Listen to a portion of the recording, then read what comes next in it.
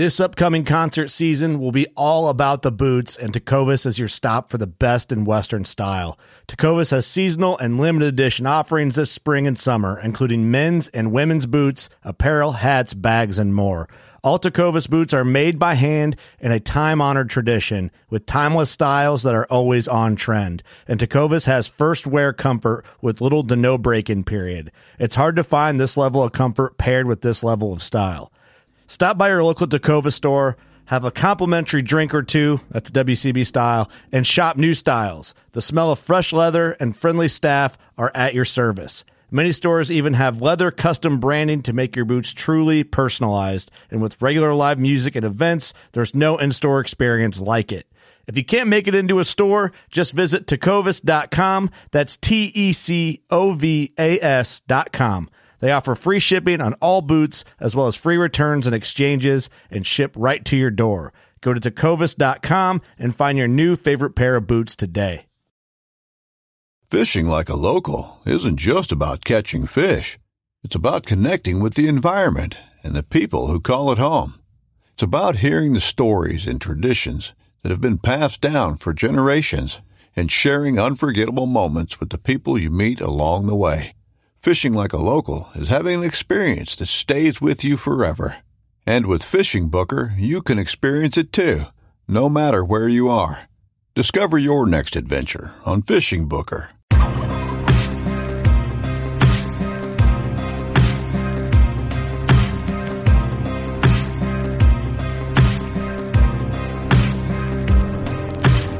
Everybody, thanks for tuning in. Working Class on DeerCast, here on DeerCast. And, of course, the Turkey OG series is back this year. This is the second installment for 2023. I think this is number 6 of the Turkey OG series, Mark.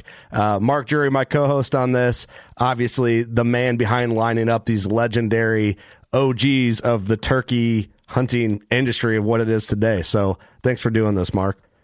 Yeah, thank you, Kurt. And we've got one of my favorite people in the whole world today, Mr. Toxey Hayes, the founder of Mossy Oak Camouflage, one of my best friends, a brother to myself and Terry. And, you know, it goes all the way back to when he first brought Mossy Oak to the public back in 1987. And then Toxey and I met in 1989, and we've just been like family ever since. So it is an honor and a privilege to have Toxey on today. Toxey, love you, brother, and welcome.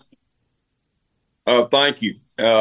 Like I told y'all, I'm the world's biggest homeboy. I don't do a lot of them. I jump on ours a good bit because it's right here and all. But I told your partners probably you can count them on one hand.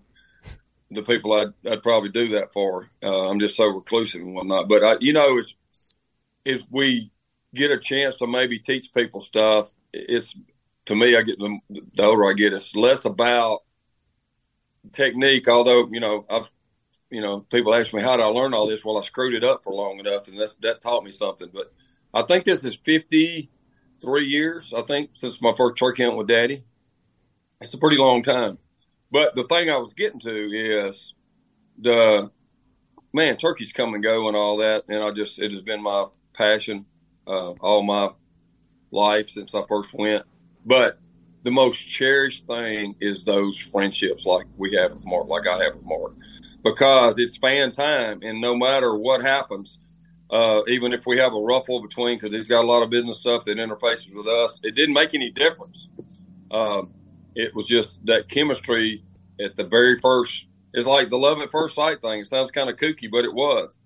And it was just the main thing is what turkey hunting as a sport, and all of them, bow hunt, everything, can give you is so much more than the deer or the turkey. If you have those relationships built in and around the sport, it is the thing that life was made for.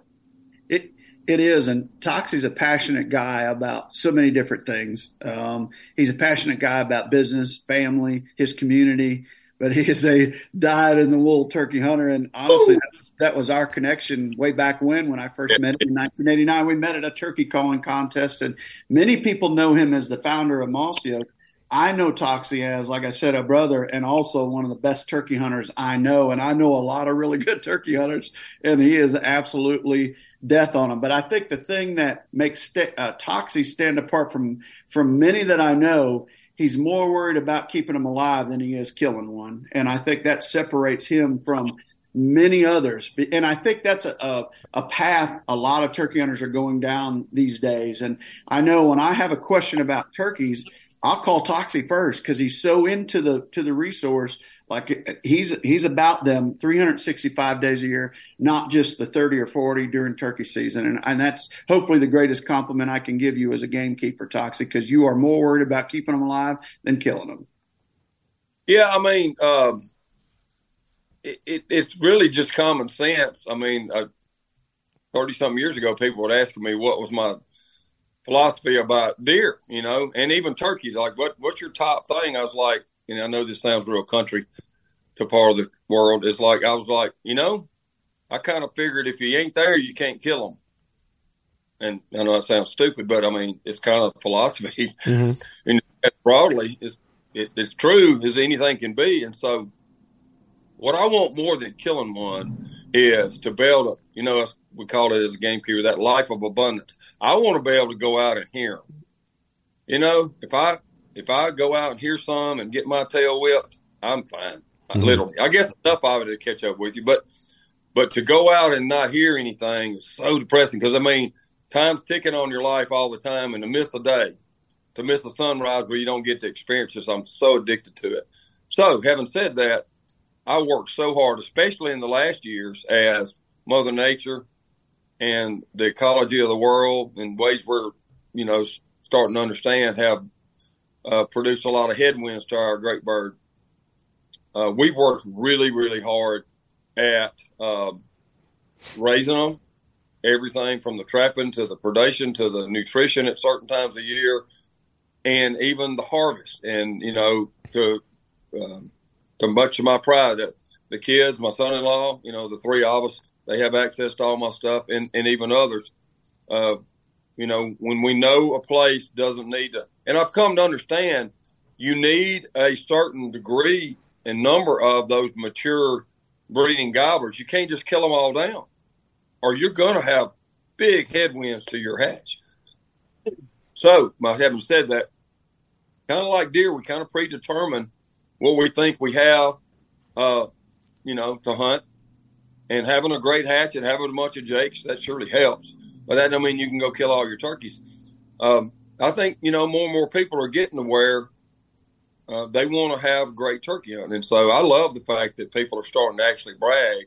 Instead of bragging they killed a limit, they're starting to brag they quit before their limit because their place didn't need any more kills. That's the whole thing is that if we can be connected to the whole circle, not just consuming, but providing and creating, then, the future's ours, especially and not to go on and rant too much, but I just want to be sure everybody knows this conservation and this gamekeeper stuff is for everybody. I mean, and I say it all the time, don't let your eyes glaze over. It could be 10 acres or 100 acres or 1,000 acres. It doesn't matter. Even if you have a small tract, if somewhere you go, somewhere you can care for, you can make a difference. Everybody can. In fact, I was sitting in a big meeting with people from U.S. Fish and Wildlife and National, the U.S. Forest Service and all these big agencies and, DU, NWTF and all of them this week at the convention. And they agreed the most important thing is the private citizen, not the big organizations, not the, Johnny Morris cutting big checks or Toxey doing stuff through Mossy Oak or, whatever, public lands and the government. And it's everybody and it's for everybody. And that's when we really make a difference, when each one of us becomes that gamekeeper mentality where we're going to, and plus let's face it, selfishly, your hunting's going to get way better too.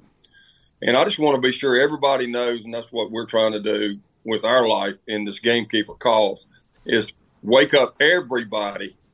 And not only that, everybody, Karen, can make a difference in, quite honestly, affecting votes in maybe Congress or something to the benefit of hunting and wildlife. So I just want to be sure everybody's paying attention and, make your own way. I'm not here to tell you what to do. I'm telling you what works for me, what I like.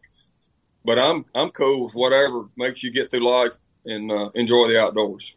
I do love that, man, Toxey, because as I get a little older and I'm able to acquire some of my own property, even if it's a smaller track, when I was younger, shooting turkeys or deer or whatever was like, it's always fun. Like I always enjoyed that. But as you get older, you kind of understand like the whole circle process of it, or maybe not that you didn't understand it when you were younger, but I appreciate it on a different level now, especially now having my own piece. Like if I do food plot seed and watching turkeys in it, and even if I planted it just in thought for deer or thought for this, or seeing songbirds benefit from it or whatever, it's just like a good feeling, or to see deer and turkeys for the following year to come, and just knowing that you're going to have, or hopefully have, a season to look forward to next year and the year after and the year after. Absolutely. I just thought while you're talking, I thought of a great analogy, and I hope you don't get mad at me, Mark, because I'm putting you out there on this one. He is as good. He can talk about me all he wants. He is as good as walks.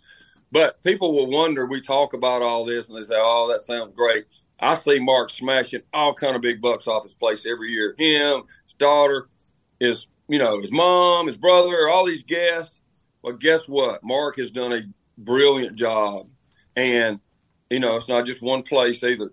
He's got a steady crop of more coming all the time. And he knows exactly what he can and can't do. And he harvests to that. So to the degree he knows that he has all these other deer coming on, then he can enjoy shooting a bunch of deer. But the point is, you still have to, if for some reason, and he's had years like that, EHD years and stuff, when he had to cut back, he did. And so if you get your place going, and turkeys are a little trickier in that there's so much working against them, even more than deer, in successfully raising a young'un. But if you do the things, and it's not that complicated, it takes some work on your place, it isn't a one-hit wonder, but over time, let's say I would bet you 3 to 5 years, you'll start to see a really big difference. And if we have good weather conditions, you really could see it sooner. Then you can have a place with so many turkeys coming on all the time. You can harvest a lot if that's what you're after. No problem. But just think about how, Mark's able to do what he does because he's managed it for so long, and he's got this new recruitment coming in every year. I think with any population, whether it be deer or turkeys, you mentioned EHD, you get dips in deer populations. You have to adjust to that. And I think with turkeys, for too long, we've not paid attention to the overall numbers. You go out for a couple, 3 weeks. Hey, I'm hearing a turkey. I go kill him. Well, are you still hearing what you heard 5 years ago?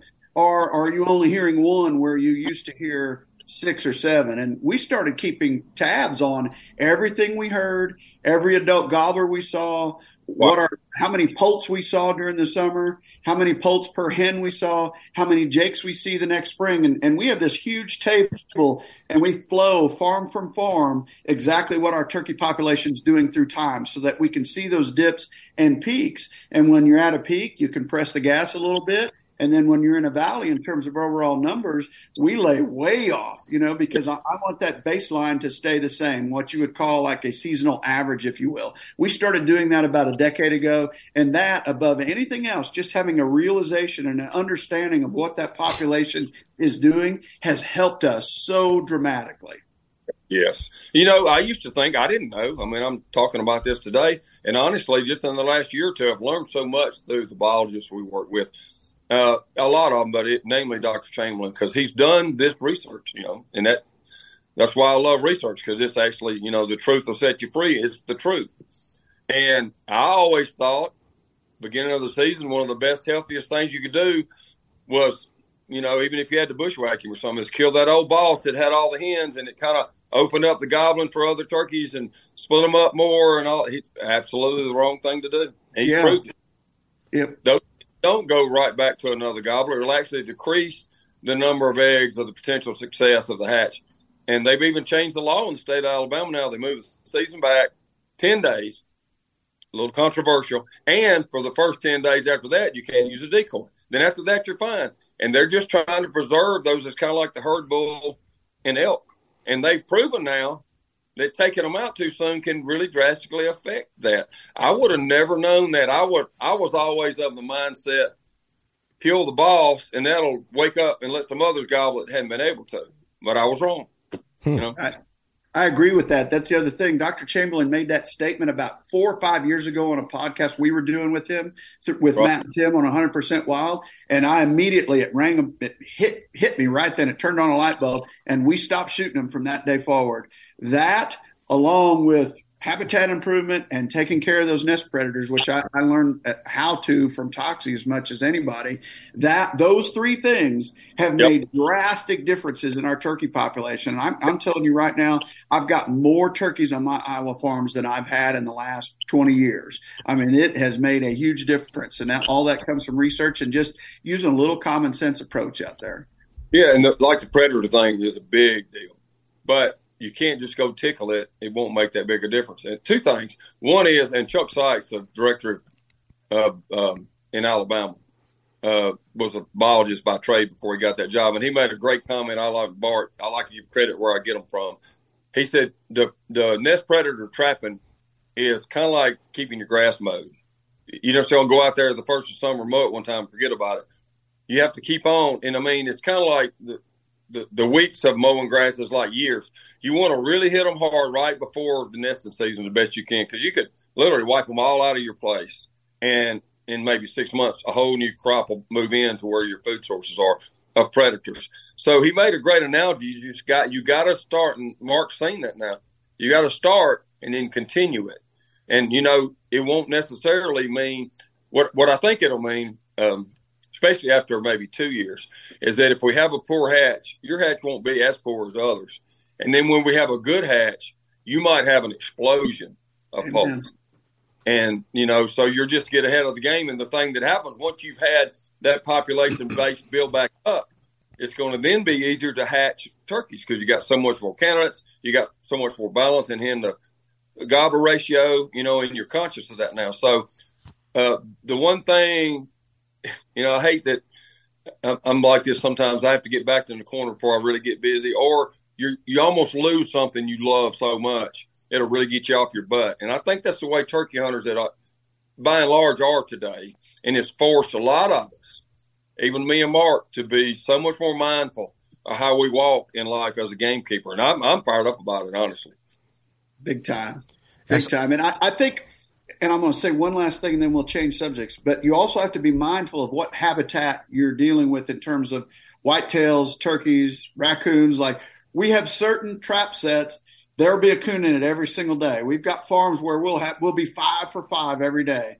And I asked Tad, I go, how is this possible? Tad's a big trapper. He's been a trapper for, 50 years. He goes, well, raccoons, home core is 20 square miles. He said, you're never going to run out. And I was like, yeah, but they're coming to me. I mean, it immediately hit me. So it goes back to keeping your grass mowed. Like, you're doing a lot of good if you can keep consistent with it.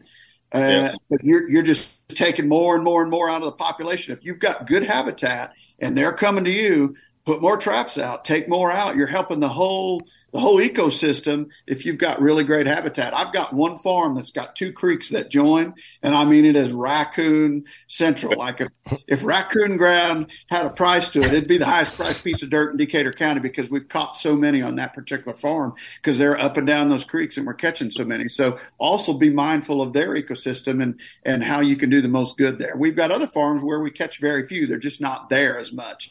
But that could change coming into different seasons.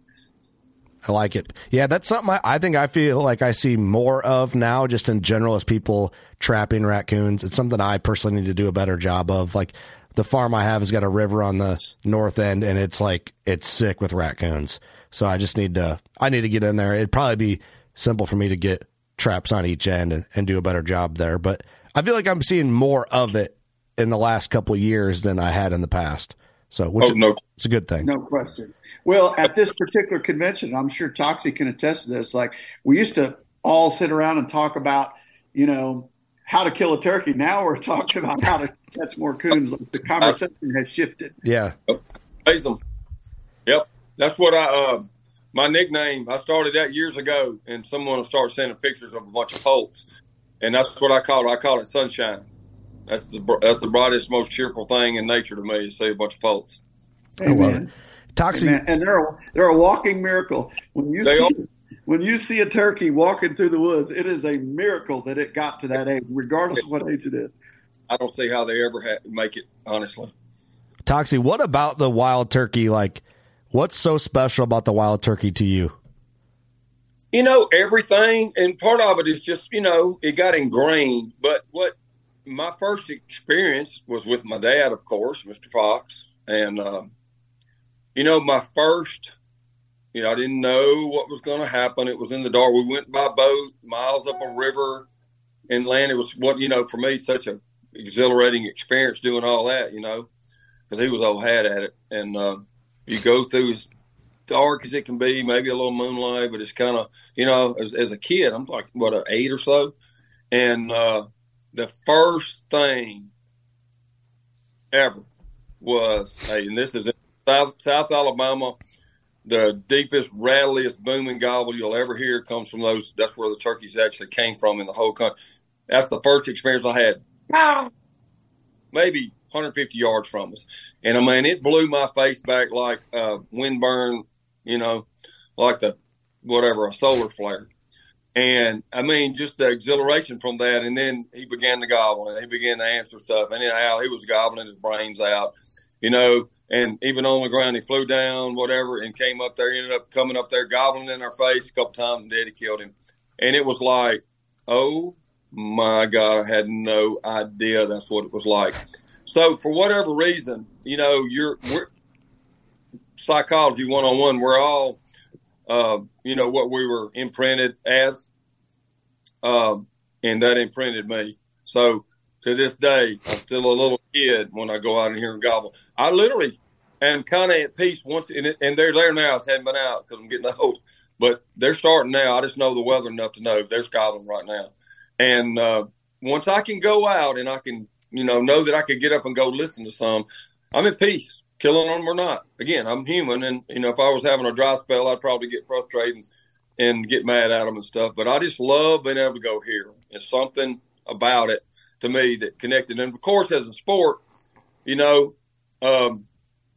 really nothing quite like it. I know, and some people, elk is the same or higher. For me, it's turkey, but it's the same thing. It's that kind of so many things, I believe, to hunters, to outdoors, for fishermen, kind of at a deeper level than we even realize, is a connection with nature, connection with Earth, where we came from. And I don't know, there's something about turkeys and calling them, talking to them, making them gobble. Mark's making one stand on his head, I can promise you. And it's addictive, and it's not like you're just sitting there waiting. I love bow hunting. Absolutely. And it's so hard today for me to pull out a rifle and go deer hunting. And I need to stop and enjoy it. I'm getting older. It's not as easy to climb trees. I love bow hunting. It's in my blood. But the turkey and calling them and that whole part is, to me, what really sets it apart. And it's something magic about when you lay your hands on one. And Mark can speak to that too. I didn't expect like every color in the rainbow all of a sudden to be shining off of them. I just never realized it till I laid my hands on one. So there's something, sounds kooky or not, it is what it is for me. It's something pretty much spiritual about being up amongst them and killing one. I never take it for granted, not a single time. 100%. There's also something about the time of the year that it occurs in the spring. In the fall, everything's dying and you're getting colder. And it's just like in the morning when the sun comes up, that's the start of a new day. Well, the spring is the start of a new year, essentially. And that feeling you're out there with life in abundance, and you're looking at this plant, trying to identify it, and that bug, and you've never seen it before. It's like it is an endless wonder of wildlife, borrowing the name of Johnny's museum down there. Like you're in amazement every single day. The weather's always awesome, and the temperatures are great, because it's 60, 70 degrees, and everything about the spring is just so awesome. And the turkey takes it to that higher level. I call it, even because I'm a Christian, the season of rebirth, but it's the rebirth of the whole earth, and like you said, things wake up, birds are singing more. You can smell flowers blooming. I don't know. I believe there's an energy to the whole way the earth and the universe and all that works. Mm-hmm. And, everything's fired up and waking up, and it's just something about being connected to it. It is such a rush. Some of my favorite hunts actually are like an afternoon hunt in a beautiful spot where I'm not even hadn't located anything, and I just eased into a spot I feel like it's going to be pretty good, and I just sit there. And if I don't strike one right away, I'm so patient. And I don't do it enough, but I just stay there and I just enjoy the woods. Honestly, it's a great way to do after hunt, noon hunt, if you know you're in them. But it's so much fun, even more so than kind of running and gunning, to just sit there and kind of slow down and experience everything out there, because it's like, let's face it, it's a miracle. It is.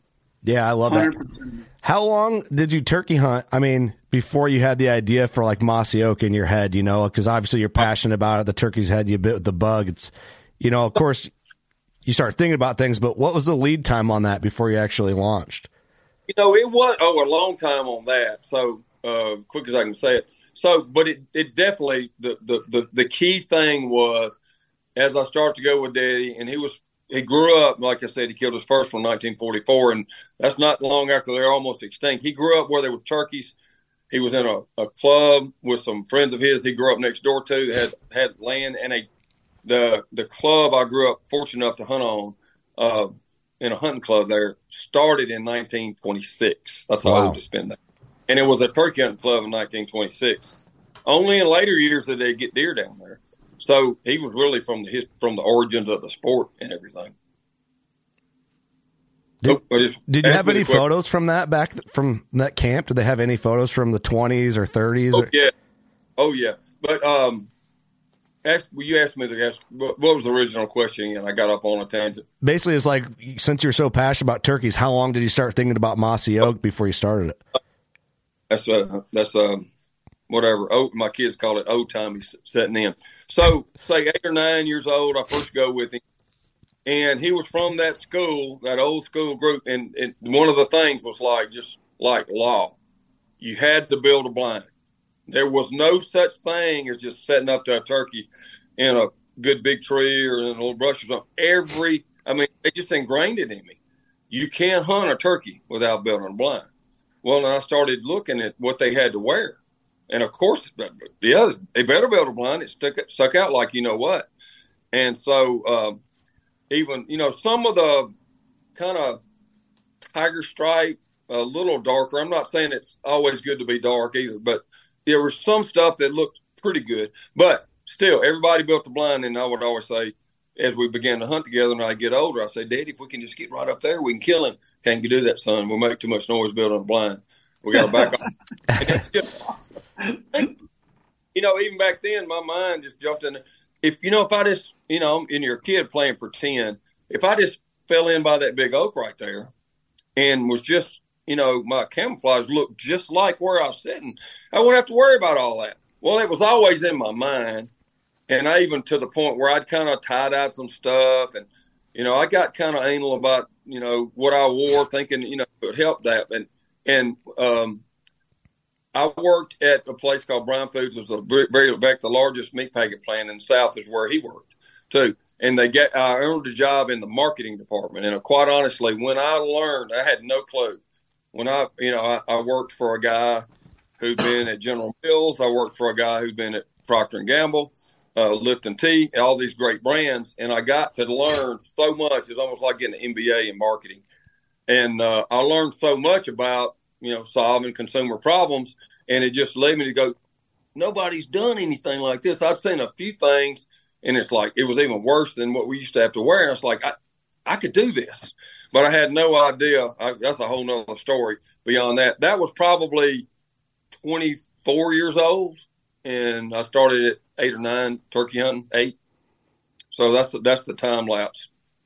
I love hearing that, man. That's awesome. So when you started, like you said, you tie-dye your clothes, did any of those older guys that you hunted with, were they like, come on, kid, what are you doing? Did they doubt you? When I was tie-dyeing, I was taking something was already a printed camo pattern, ex-military stuff is all it was.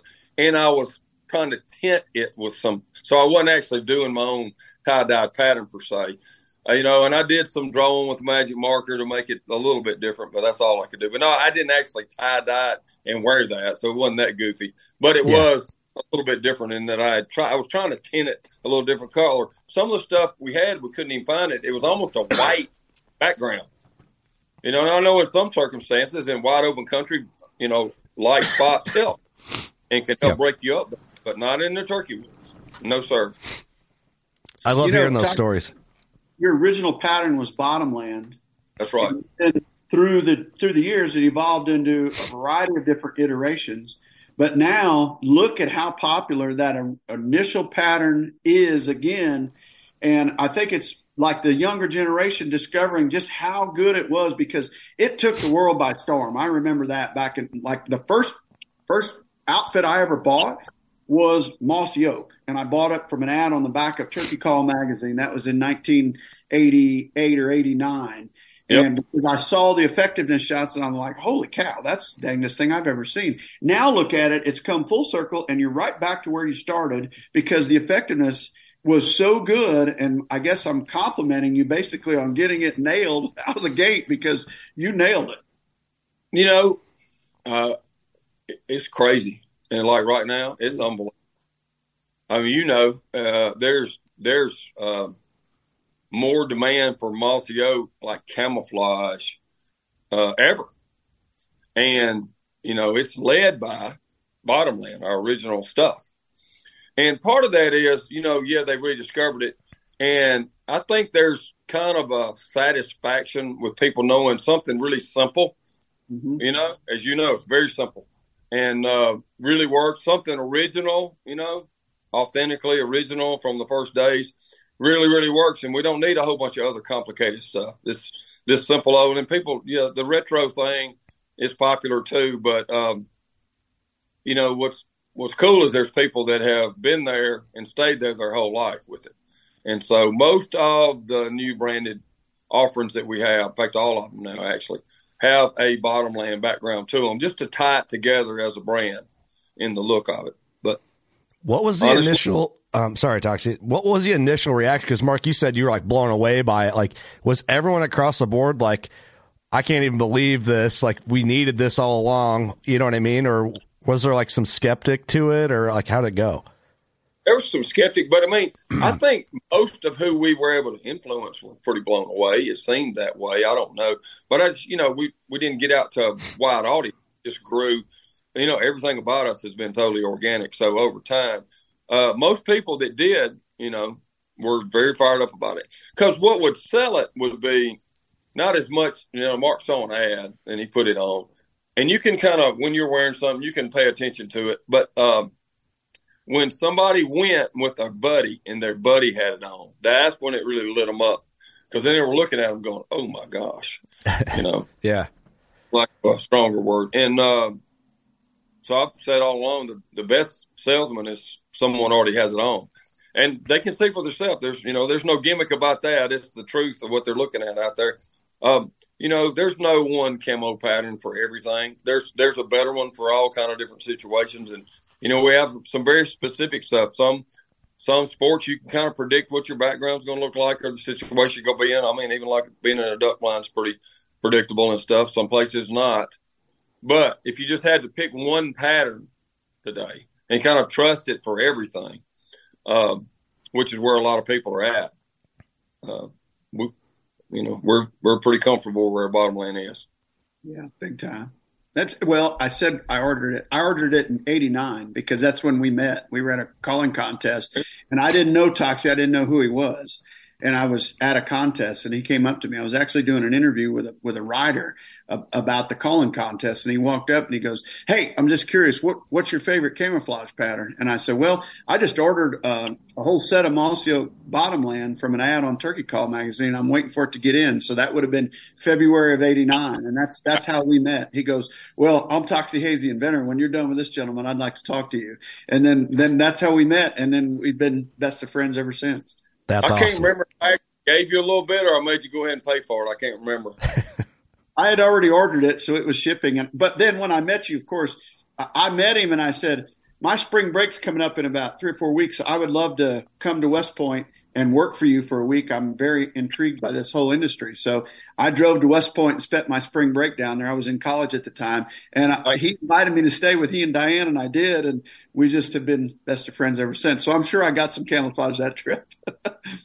Yes. And that's such a rare coincidence. I mean, just to paint the picture, we're living in a 1,100 square foot house, and the payment on it was like $280 a month or something like that. We lived off my wife's teaching salary for 2 years when we first started. So when Mark got there, I still wasn't able to pay myself anything out of the business. We were literally hand to mouth at the time. And to think that, when Mark said that, he kind of phrased it wrong. He said it like he was being polite in typical Mark fashion, who doesn't take no for an answer. He was like, "Hey, I'm coming to stay with you and I'll work for free." And of course, at the time, man, we already struck up this chemistry already. And I really wanted to get, do with him. But I was like, at the time, I'm thinking, a whole week of free labor? Oh, you kidding me? And he came to work. He jumped in, and he asked a million questions. He was helpful everywhere. And then when he left, he said, "Hey, I'll graduate," because I think you were just a sophomore. If I'm not mistaken, you were 19. I was young, but he said, "I graduate, I'm going to call you now and go to work for you." Just like, instead of just asking, he just pretty much told me. And I was like, "Yeah, okay, sure, And we stayed in touch. That part was great. But then, off and on. And then he called one day, and said, "Hey, I'm done. Where do you need me to start?" He didn't forget. And, it's weird. If he'd have done it 2 months before, I wouldn't have known what to say. But we had just started a sales group to sell direct, have our own salespeople. And we had just made the conscious decision with me, Bill, Cuz, Bob Dixon, one of the true pioneers who Mark and I both love so much we lost. But we had just decided we need to bite off. We had Cecil Carter, who worked for another rep group. And within that, anyway, we just decided we needed someone in that, what do we call it, the mink states? Isn't that right, Mark? Yeah, Missouri, Iowa, Nebraska, Kansas. Yep. And so, literally I hadn't even thought about it. I just knew we had, and it was literally a week or two even. The phone rings and it's Mark about that. And I was like, wow, oh yeah, I did tell him that. Maybe that's the perfect fit. We'll see. And man, he hit the ground and he lit the scoreboard up. It didn't take him any time. And, that was the best thing could have happened to him, because he's traveling, seeing all these different sporting goods stores, talking to all these different people, getting perspective from a wide range about the whole industry. So it was an amazing time. Honestly, the good old days are right now. I've been so blessed. I can't even, this whole thing's a miracle, but man, those days were so much fun too. They were really so awesome, because we really didn't know, right? We didn't know. We were just doing what we thought was best. We were young, I was very, very young. Green is, I think one of my greatest like secrets to success was being that I was so naive. I didn't know what I was doing wrong, and yep. To get you in my said way. That last episode, Mark. You were like so naive. You said that last episode, the last Turkey OGs episode, that you were so naive. I was so naive. I called Harold Knight and said, "I'm starting a game call company. Would you help me learn how to build some of this stuff?" He invited me down to tour the plant. That's what I was talking about. What a gentleman Harold was. I didn't get that answer from most that I called, but Harold and Preston were the two companies that said, "Here's our vendor list. Here, let me help you in any way we can." And the rest weren't like that. But I was naive enough to ask them to help me. Yeah. I haven't run into any of that in our industry. I can assure you. That's pretty unique to game calls, I believe. Well, if Harold had a camouflage company, he would have helped you. Yep. I love hearing that stuff, man. Like, to me, just because I was born in 90. So hearing about like some of this stuff, just like getting its roots and the foundations poured, and also hearing like, Mark, you were just so eager and motivated to help people out, and in Toxey, like you just like passionate about it, starting your business, not knowing what the future could hold. Like, that's exciting stuff, I think, for me and guys my age and younger to hear, especially whether they're passionate about hunting or something else. It's just nice to hear that from guys like you, because you just never know what can happen. And with a little elbow grease and some passion, things can go a really long way. Yeah, and I think one thing I would school people about is just I spend a lot of time with, we have a lot of employees and stuff too. It's like helping people stay out of their own way. I've had to learn how to kind of get out of my own way. I know Mark has had to do that, and you learn that, through trial and error and stuff. But just don't compare to other people. I mean, so I know it's competitive. We compete with different people. But if you're constantly just watching what they're doing, trying to worry about what they're doing, step in front of it or stay ahead of them, just be yourself and be grateful and happy for what hopefully you find your calling. And I always describe it as if, when your feet hit the ground in the morning, you can't wait to get to work because you love it so much. That's the way we ought to be spending our time. So, and I know a lot of real honorable men just have to do something they don't like, take care of families, and that's unbelievable. And they're heroes. But if you can ever get like what you're doing, you can tell you love what you're doing right now, and you're good at it. And that's what I would say. If you get there, don't compare. Are we number 2 or number 3 or number 5 or whatever? Just be so grateful you're getting to spend time, which is your most valuable resource. Let's face it, because it's running out all the time. Doing something you love. And I think that the reason I went on about that is that's exactly how Mark's been. He might look around some, but he's too busy being himself and getting on with stuff, really busy, to worry too much about that. I love that advice.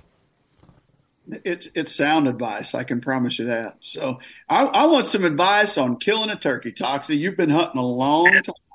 What are some of the things that through time you've evolved and said, okay, these are things that really help me quite often when it comes to killing a turkey? 2 or 3 tips that help you a lot, and then a few things that you have made mistakes with in the past, and perhaps you see others making some things that are probably hurting them more than helping them.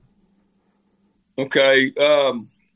Made a couple of notes to think about. I'm going to say the first one is not necessarily a tactical thing, but I wanted to go back and give a nod to Mr. Fox. So when I was a kid, he was kind of looked up in that peer group of those turkey hunters that have been turkey hunting all their life. He was kind of looked up as like the woodsman. He was always like the best squirrel hunter with a 22. That took a lot of woodsmanship and all. And like stalking a deer in open woods, and even in turkey hunting. So he was looked up to a lot on that. And there were some great turkey hunters. I'm not anointing him as the greatest one they had back then, but he was really, really looked up to about that. And people would ask him because, the calls we had were the only mouth calls that were ever made back then. They weren't even on the market. There was a guy in Mobile, Alabama made them named, I think, Jack Davis. And then there was people that could call with a mouth call for the first time and sound really good, better than like the boxes and stuff back then. And that's what I'm getting at. They would say, Mr. Fox, what do you think's most important thing, in turkey hunting? And he would always say, because he would expect people to say, well, that pretty yipping will do it for you and draw them in or something. He would say, in my opinion, the most important thing to being a great turkey hunter is knowing the lay of the land. Boom. That's how he said it, just like that. And so there's a lot of little snippets of wisdom to come off of that, and Mark can see that immediately. And I will just vouch for myself is maps help a lot now when you go somewhere new. But if I'm hunting, not just my home place, but somewhere I'm familiar with and I've been before, I'm twice as good, 3 times as good as I am on a new place in a new area, have no clue what's going on. I hear turkeys and it may work out, maybe if there's a lot there, but there's some wisdom to that knowing the lay of the land thing. So, there's a deft touch to scouting and knowing your place without disturbing it much. And Mark's a master of that too. Both of us are real anal about not disturbing your property much, but really knowing and having a sense of where you are, the way the land lays, the creeks, the bottoms, the draws, all of that stuff is so important.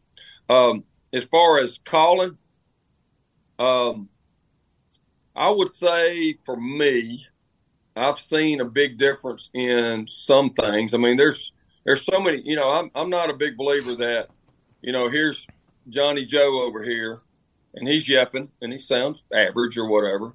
And then there's Mark. He's former world champion, grand national champion and all that stuff. Prettiest yapping you ever heard. And turkeys aren't going, Mark's yapping's prettier than his.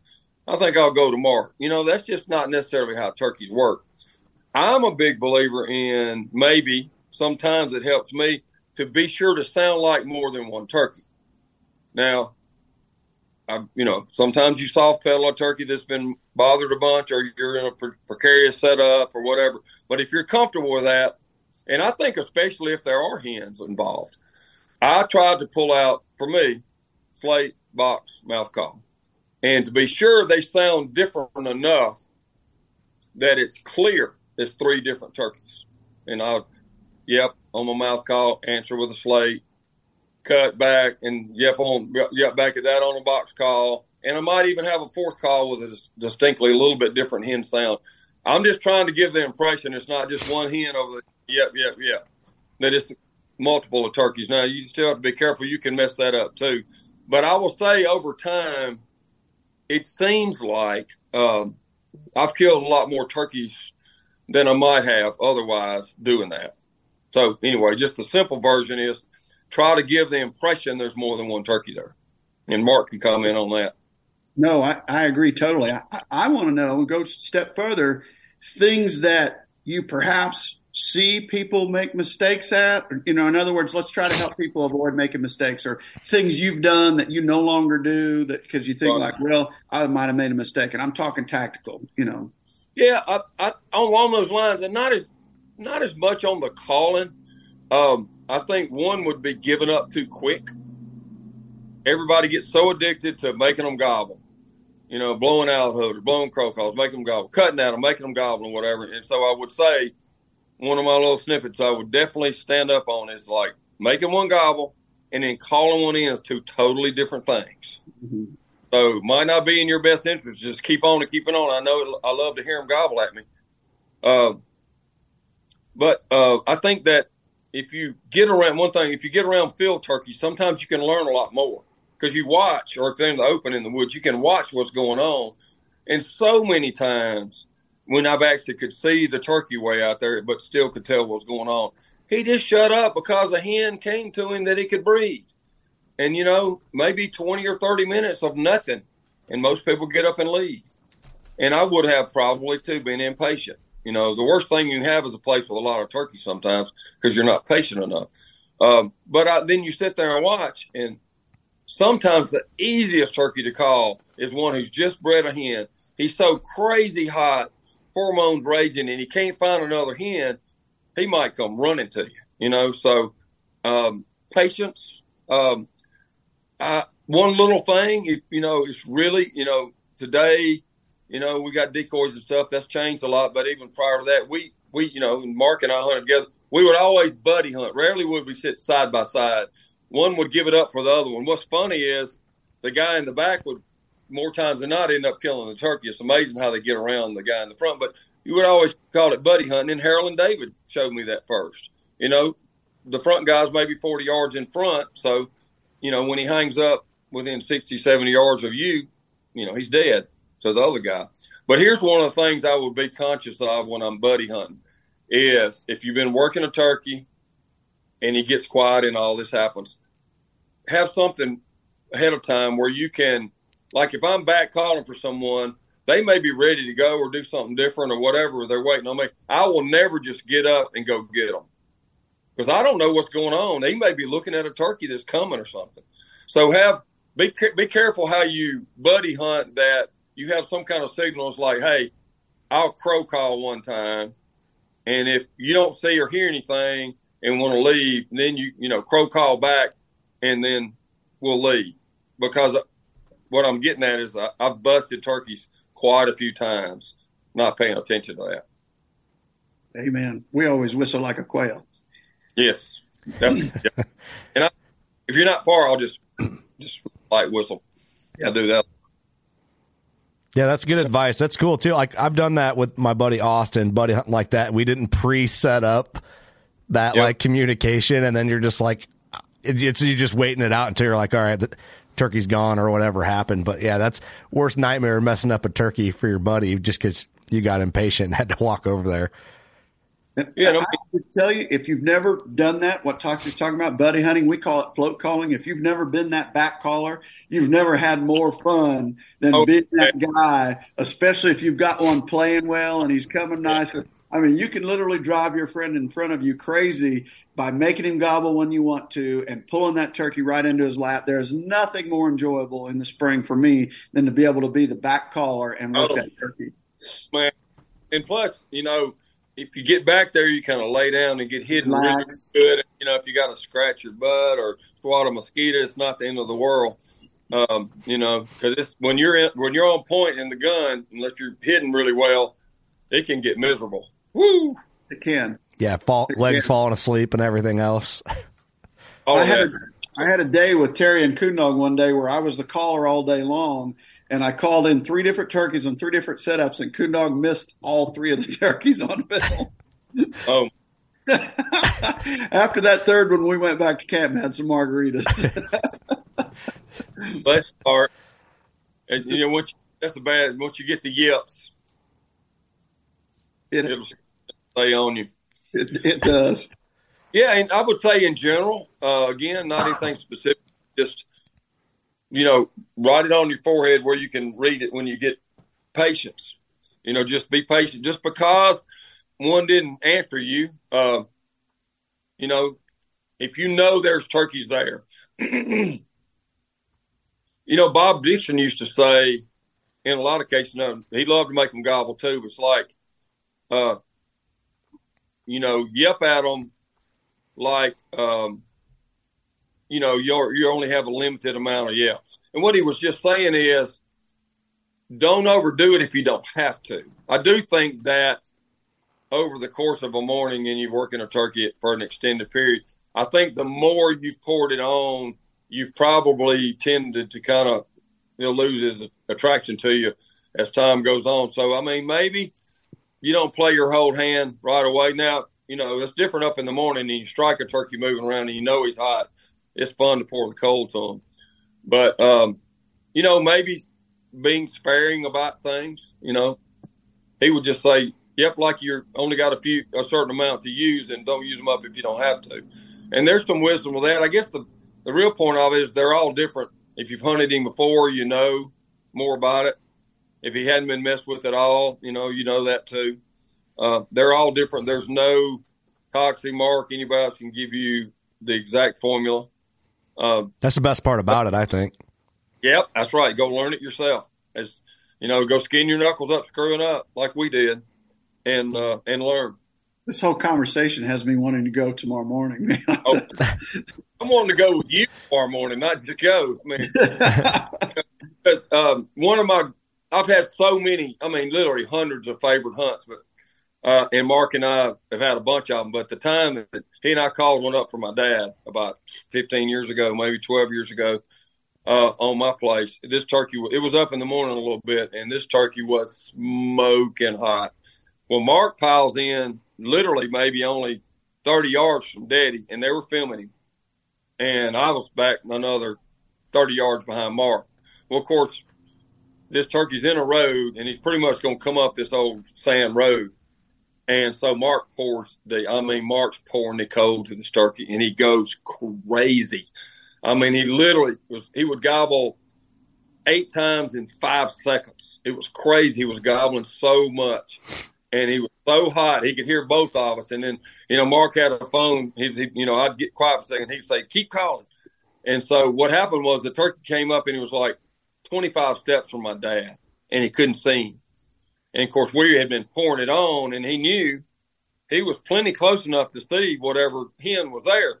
And he just put that X there, and he wouldn't move. And for like 15 straight minutes, he breathed solar flame flares on my dad. And we've got the video. It's literally 15 straight minutes of the most loud gobbling you've ever videoed on a video camera. And this sounds like Darth Vader. Because he's breathing so hard, he can't control how excited he is. And he's shaking like a leaf. And finally, for whatever, I guess maybe Mark shut up, and then I called, you know, back further. Something made him step out from behind there, and he finally killed him. And the turkey almost got away, knocked him down. He was fine, and Mark went out to get him, and he started to flop off. And I still remember Mark going across the road. It looked like someone diving for a touchdown in the Super Bowl, and he dove out literally and landed in the he wasn't going to get away if I can help it. My dad was so out of breath and so shook up, and then his hands looked just like that when we got back to him. That's awesome. Was so much fun. And that's one of my most memorable as well. It was an absolute honor to be out there with you and Mr. Fox. And Toxey and I talk about it all the time. We were blessed with two of the most unbelievable dads in the world. We have a little rule, the Ralph Fox rule. Like if we have a decision to make or a way to go in life or whatever it is on a daily basis, if you just think, what would Ralph or Fox do? You'll make the right choice 100% of the time. I do that. I get chill bumps when he talks about it because Mark actually said that first. And when he did, I mean, that's a long time ago, and he was talking about something that had him kind of, let's just say, in a dilemma. Is like, do I do the right thing, or I'm scared, like, what's the best thing for business, maybe in the right thing or whatever like that. And it's like, well, you did the right thing. You did the honorable thing, dude. He said, I asked myself, what would Ralph or Fox do? And when I looked at it that way, it was really easy.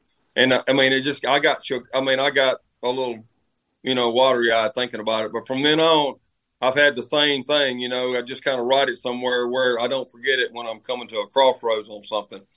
And when we're so blessed to have someone like that, they both had that kind of outside in where they cared about everybody else over themselves so much and had that big life personality to, he could he was probably even more effervescent than Daddy. And I know Daddy's more well known in today's world, but he could diffuse people being all grumpy with humor. It was funny. He would almost be like, come on, man. And he could diffuse about any situation with a little bit of humor. And that's such a great, art form. I wish more people today had their touch at that. Daddy's the same way, just don't take yourself so serious. Amen. Yeah. Amen. God, what a good podcast, I love Kurt. it. I knew this was going to fly, dude. This one went fast, man. I'm like, oh, man, looking at the time. Yeah, I catch myself preaching, and I don't want to come across that way, but I do want people to learn from whatever perspective I've had in this walk. And, what every day slips by and then it's done, and you can't get them back.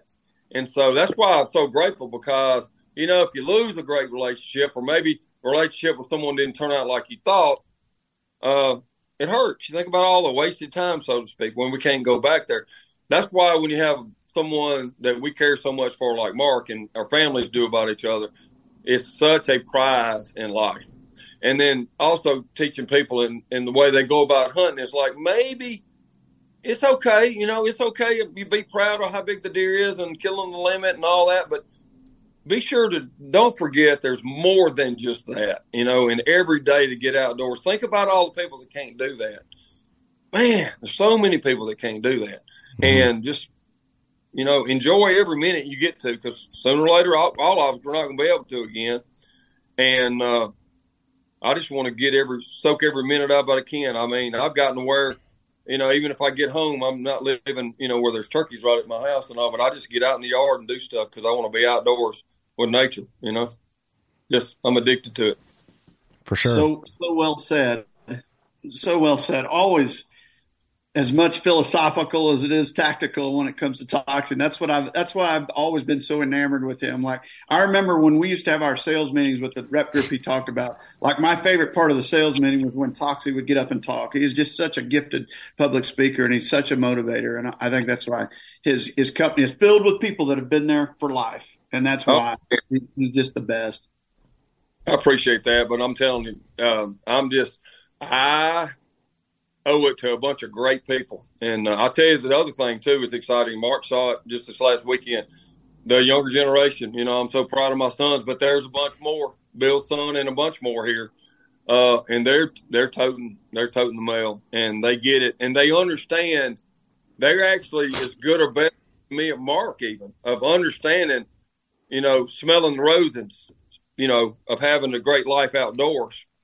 And it makes me very proud to see them coming on and being an influence on the younger generation. It's amazing what's going on. I don't know if it was COVID, but there's been such a positive energy to hunting and outdoor fishing, all of that. And at least from our perspective, everything, the attention to stuff, the business, all of it. And I think people are waking up. we've experienced so much. It's kind of like the world's in a divide between all this technology-driven entertainment and then kind of for lack of a better word, the God-given entertainment. And I just believe you can have the, entertainment, the electronic entertainment, but you can, or maybe not, but you gotta be able to touch, nature and do stuff. And it's so important, especially getting kids to touch it right now. So, but my favorite is turkey hunting. It's the easiest to get someone hooked on. The only thing is just, the limited access. There's a lot of good public hunting stuff, but then that's kind of tough sometimes. Sometimes those people don't have the best manners, and it's hard to, you go hunt turkeys everybody's been messing with already. That's tough. I wish for everybody to experience a spring morning like me and Mark get to experience, though. Big time. Sure. That'll be the first thing I probably get my daughter into is turkey hunting, just because the interaction and all that. So I'm looking forward to that day. And how old is she? She's 3.5. She'll be 4 in May. So, yeah, I mean, especially today with the little blinds and stuff. It could be 4 or 5, it could be 8. But getting them out there for the first time, and not even having the pressure of, some of them I think we put too much pressure, getting them ready, getting them shooting a 410, getting them ready, and they have to be the one to kill one. Just take them with you. Yeah. When you think they're old enough to put up with a little cold weather or a few mosquitoes or sitting still for 30 minutes or something like that, and just get them out there. Because I tell you what, you talk about your life changes. That's Mark. Mm-hmm. When you take kids for the first time, it just changes you forever in a cool way. The coolest way, actually. I think I'm going to try. Go ahead, Mark. Sorry. First several times I took Taylor, we were just calling them up. We weren't killing them. We just call them up and make them gobble. And she finally said, "I want to kill one." And I said, "Good, I want you to." That was her genetics coming on out. That's good advice, man. Because I take her name's Isla Mae, and I take her with shed hunting, and we spend more time jumping in muddy puddles. She likes to call it, from Peppa Pig. So we go around jumping puddles and don't really find any antlers or even really look much for them, but it's all good. She's a little doll too, buddy. Yeah. I'm in trouble. Philosophical note, but this is actually from a famous child psychologist.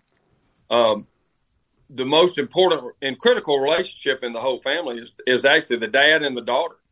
Honestly, it could be only girls in the family, but either way. And I started thinking about that, how important it was. They always said that the daughter has an emotional cup, and the only one can fill it up is her dad. And so when the dad doesn't do that, and it doesn't mean like dad buys her a bunch of stuff and just, it means dad takes the time to spend, your most valuable resource is your time, not like your money or your whatever else, your material possessions. So I think subconsciously, if you're not actually spending time with them, then you're not filling that cup up. I'm not sure, but that's what I believe. But my point in saying all that is, I went to there was a place to duck hunt not far from here. It was a public duck hunting place when we didn't have a lot of duck hunting.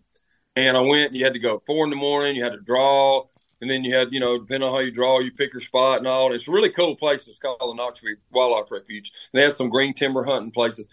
Anyway, I looked over there, and I'll never forget, it just stuck with me. There was a mom at, 20-something degrees at 4:30 in the morning, no telling how far they drove. She had her sons there. They were old enough to hunt on their own without, whatever they were, but they couldn't drive. She had driven all the way over there to be sure they got to go do that. And I'm thinking to myself, what kind of mom, and then the mom and the son and the relationship. And then I got, my first child was Sarah Francis. She was a baby when Mark stayed in the house that time. And so we had that. She was all girl. She wasn't like a big athlete or a tomboy type of girl. She was all girl, but we had that hunting. She killed a deer at like 10 years old. She killed a turkey at like 11 years old. And, she doesn't go as much today. She's got 3 kids, but we had that. And so in a lot of cases, what could there be for dad to have something in common with the daughter? No better example than Mark. Right. They're right there. And so, maybe it's the son taking mom, and, but there's no sport you can have the relationship across, the mom the son, the father, the daughter like hunting, or maybe hunting and fishing and spending that time together. So, man, I encourage all those dads to do just like you're dreaming to do.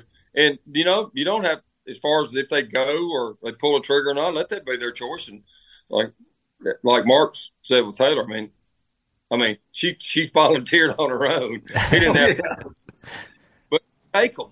It's so important. And I say especially for the dads of a daughter. Take them and positive reinforcement. Show them that you believe in them, that they can. That's one of the best pieces of advice. Is one of the best things I ever heard Toxey ever utter in his life. They were asked, I don't remember who asked you, but they were asking you about how you got your start and why you kept going and what was something instrumental in your life. And he said, I had people that believed in me. And I'm telling you, I was like, oh my goodness, what great advice in anything in life, whether it be business or children or family or relationships. You cannot have one better piece of advice to take away from this than that statement right there. People believed in me. So don't be afraid to be the person to show that belief in someone else. 100%. And also, because I would say, how could I even do all this stuff? And I noticed I had all these people around me that believed in me. And so two things happen. I think that somehow it gives you some kind of gift that we don't understand or whatever that goes on. But then you don't want to let them down either. Both those things happen. It's also a little bit of a turkey hunting lesson there, Mark, because I do remember another old timer telling me what makes a great turkey hunter. And they said, and that's how Mark is, a great one always believes there's one behind the next tree. And what he's saying was you're always optimistic. You don't get your head down. You aren't grumpy because they aren't gobbling good today, or I didn't get to go to the best territory. Man. They're positive. They're upbeat. And they're always believing it's going to happen. That's actually a great philosophy for turkey hunting.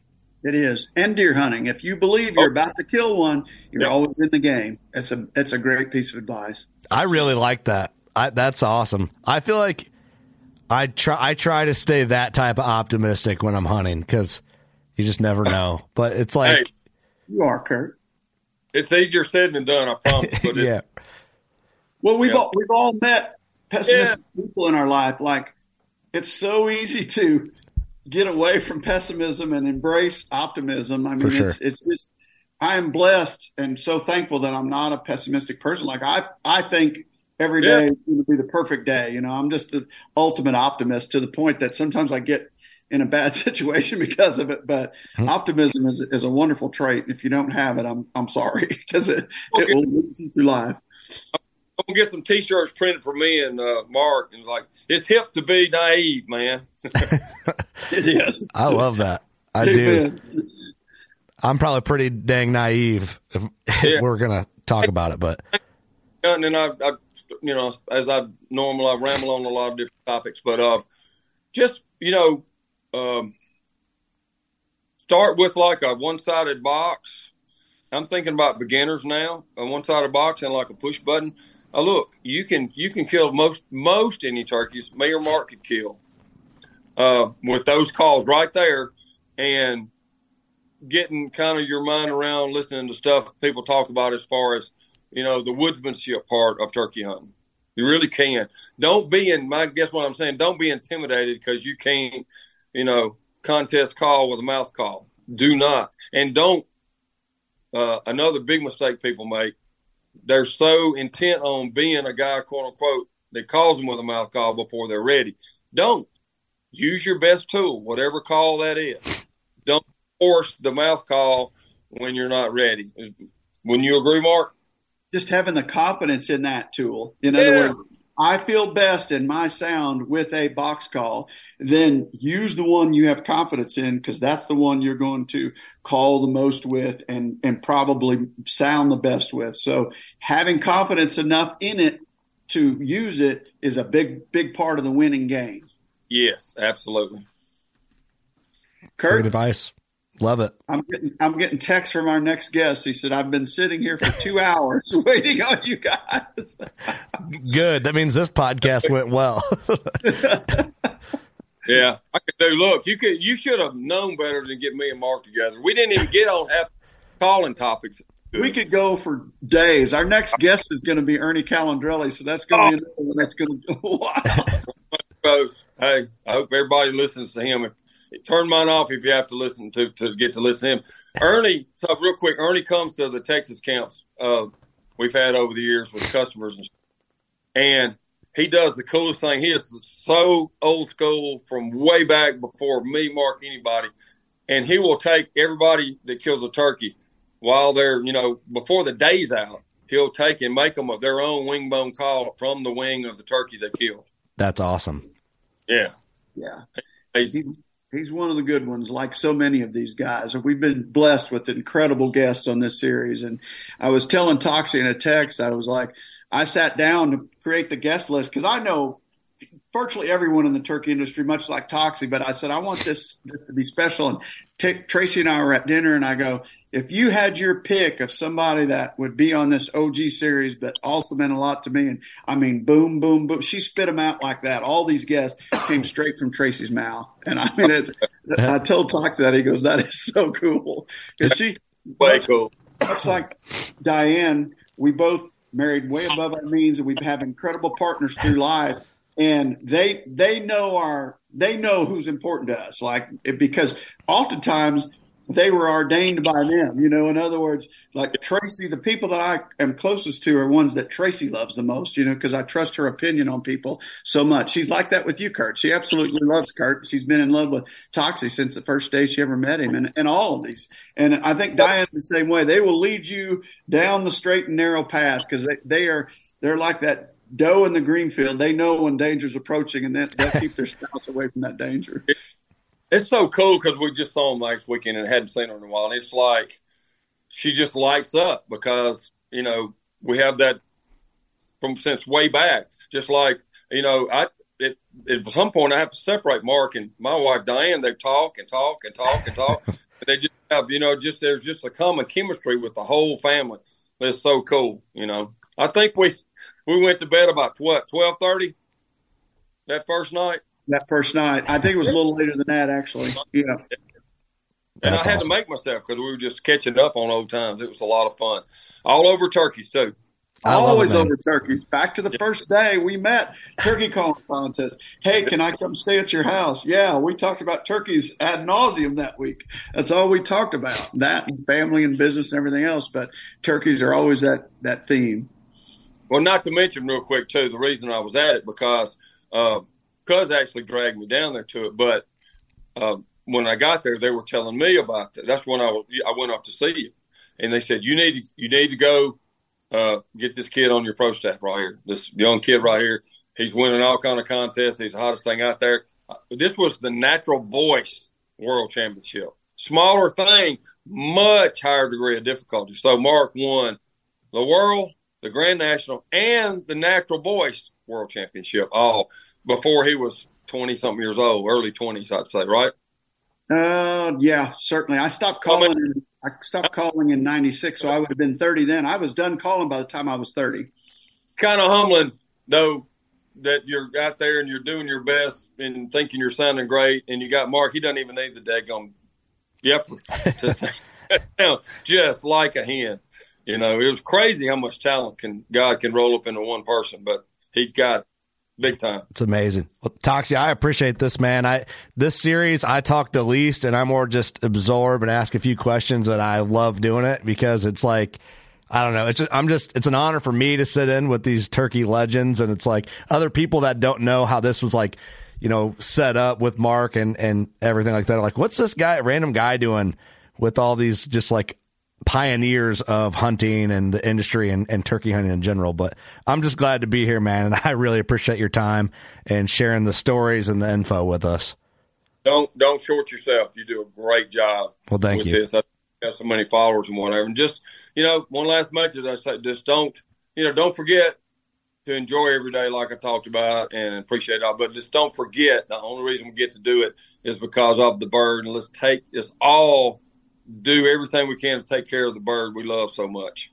Yep. If you're not a member of the National Wild Turkey Federation or Turkeys for Tomorrow, A, they're both great organizations. B, you can learn a lot from both. I would advise being part of both of them. Absolutely. Awesome. God bless you, Toxey Hayes. I love you like a brother. Thank you so much for doing this. You're the best, buddy. Look forward to sitting down with you this spring. Amen. Let's do it. All right, everybody. Thanks, Toxey. Thanks, Mark. Okay. Thank y'all. Thanks, I'll have everybody. a grandbaby by then. Oh, that'll be fun. Go shoot a boss gobbler. Good luck this season. Thanks, guys.